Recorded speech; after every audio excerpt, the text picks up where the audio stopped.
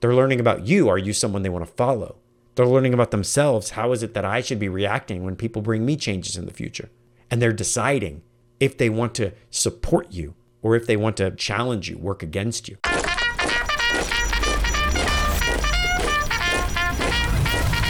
This is the Military Sherpa Podcast. Left, right, left leadership insights from America's best. With your Military Sherpa, Mark Tilsher. Welcome back to the Military Sherpa Podcast. I'm your host, Mark. Today is a midweek mindset episode, and today's quote comes from none other than John Quincy Adams. And the quote is, if your actions inspire others to dream more, learn more, do more, and become more, you are a leader. So thank you for this one, John Quincy Adams. Let's jump into it. So the first thing that I want to say is this: your leadership journey is not a solo adventure. And we make a grave mistake in the Sherpa analogy, climbing to the top of Mount Everest and bringing people along with you and judging our success by how many people we get to the top, not how many people or how many times we get to the top ourselves. Right? This entire analogy is based on this idea that we're not climbing a mountain, but we're leading teams and participating in a sport at the same time. We're not only climbing, but we're leading others to climb. We're developing others during the journey. This is a team adventure. It's a team sport. And your leadership journey, you can picture yourself if this was the football game, right? We're doing the Super Bowl. Not only are you the general manager, not only are you the coach, but you're also a player and you're on the field. And your team is not only right beside you, they're often co-managers with you, and sometimes they're sitting in the seats spectating you. All of those things are happening in real time, simultaneously. It's not a solo adventure. People around you are watching you. A couple of weeks ago, I did a podcast episode when my son released his book, who had thousands, by the way, of copies. Shout out to JT, who killed it, by the way. But people are watching you. They're following in your footsteps. Everything that you do along this journey matters. It matters to future you. It matters to present them. It matters to the future people that they're going to lead. Everything that you do matters. It's not a solo adventure. And because it's not a solo adventure, there's a lot of weight on your shoulders and it requires a lot of commitment. The first commitment I want to talk about is this ongoing learning and development. You need to be learning. We often hear leaders are readers. And very often we get tired. And in the military, we always have to be going to school and taking classes. And that isn't always the development that we need in order to get better. We need to be pushing ourselves. We need to be pushing ourselves in self-awareness, emotional intelligence, as well as our IQ, our intellectual quotient. And when we do this, we need to be sharing it and developing the people around us. Let them see what we're doing so we can inspire them to come beside us and do the same. I talked on Monday about how my team and I are doing a book a week for a year. And this is something I want to integrate into my life from now on. I just want to read a book a year for the rest of my life, which is way harder sometimes than it sounds. When this last book that I read, Human Nature, goodness, it was 28 hours of Audible. And so that was a toughie. I'm not gonna lie. That one was tough. Great book, but a very, very long book. Anyway, so that's the first thing. If you're going to be effective at this journey, at this process, you can't stop learning. And you have to learn in a way that models the path for others. So we learn from a combination of sources. We're learning from people. We're learning from experience. We're learning from training. We're learning from our education. We're learning from YouTube. We're learning from all kinds of things. We're learning from the people that we lead. But we need to be constantly learning. The next one is that we have to be willing to accept feedback and make changes. They're watching us. When we take feedback, when we accept it and make changes. I'm dealing with someone, or I have been the last couple of weeks, one of my cadre, shout out Robert out there in wherever you are. And he's been really helping me. And he's been telling me, hey, here's some things and this and that. And man, it's been such a pleasure to hear from him. I want more of that from all of you, not less.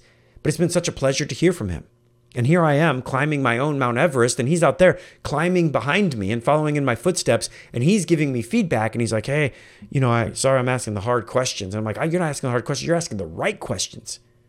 And man, let me have a burden of responsibility to respond in a timely manner. Let me have a burden of responsibility to implement changes that meet your needs and the needs of the organization, so that we all win together and we all make it to the top of Mount Everest. How can what I do impact what you do and make your world a better place?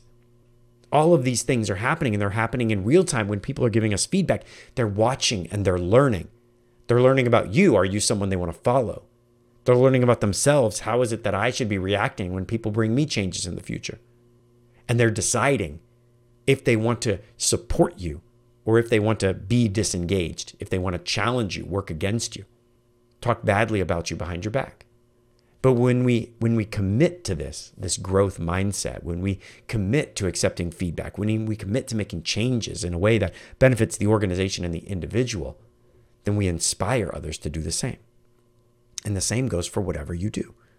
If you get to the top by stabbing other people in the back, believe me, you'll inspire people to do the same. Look at the history of ancient Rome, or any culture for that matter. But more specifically, Rome, when it was going from being a republic to being an empire. Just look at what was being modeled and what happened, right? A lineage of emperors followed in their path, and a lineage of civil wars that destroyed the country itself. And so the question that I would ask you is, as you look down, are you inspiring people? Are you inspiring learners? Are you inspiring people that take risks? Are you inspiring hard workers? If you listen to last Monday's episode, hungry, humble, people smart. Are you inspiring people to be humble, hungry, people smart? Who's following in your footsteps? If no one is following in your footsteps, you're not inspiring people. You're not leading people. You're managing people. I had a fantastic phone call with one of my proteges, Pena, about a week and a half ago. And it's like, I left inspired. He left inspired. I know that I'm inspiring him. He's inspiring me, but I know that he's following in my footsteps. And it's such a great feeling. Like, it's fantastic to have those conversations. If you're not having those conversations, then maybe you're not inspired yourself. Let's jump on a call. Let's talk. Let's figure out why. But who's following in your footsteps? And I think that if you think the answer to that is no, you probably have a lot of people following in your footsteps. It's just that your footsteps are apathy. It's that your footsteps are abdication. It's that you're going it alone, so they're going it alone. You're putting your head down and driving forward, so they're putting their head down and driving forward. You're not leaving a lineage behind you of highly motivated, highly inspired people that are going to change the world, that are going to create a leadership lineage that's going to impact generations of people after you. And so if we don't do those things, how can we expect them to take ownership of their own growth? How can we expect them to do this in the lives of other people? We can't. And so it's critical that we model for them what we want them to follow. They'll follow what we model, and that we inspire them, and that we have people that are following in our footsteps, and we take pride in that. We want to have such a deep relationship with the people that we're molding, the people we're developing, that when they leave, when they PCS, when they go to the next base, they can't live without our guidance, without our mentorship. Yes, we want them to stand on their own 2 feet, but when they encounter the next level of problem that they're not prepared for, they want to call us, to reach out to us, to have us in their corner fighting for their highest possible good, to listen to them, to be there for them in their personal lives and in their professional lives. The goal is obviously self-sufficiency, but self-sufficiency only comes through education and empowerment. If they're not educated, if they're not inspired, if they're not motivated and then empowered, they'll never be truly self-sufficient, at least not because of their time, their benefit of being in our orbit. And so this week, we're going to wrap this episode up, but I just want to encourage you, get Military Sherpa certified. All of these things that we're talking about, we teach you the practical ways to do this. You want to become a Military Sherpa certified coach, where we focus on optimizing the human weapon system, creating people and growing people and creating organizations where the intellectual quotient, the leadership IQ, the emotional intelligence, and the self-awareness are high, where we have healthy people with a strong peace index, purpose, place, provision, physical health, and people, relationships. We have healthy, reliable people that are competent, high performers. We merge those two together. We create them in our coaches, and we teach our coaches to create them in other people. And so if you haven't gotten certified yet, militarySherpa.com, let's make you a coach. Let's get you on our roster. My team and I would love to talk to you. We'll talk to you soon. See you Monday. Thanks for listening to the Military Sherpa Podcast with Mark Tilsher.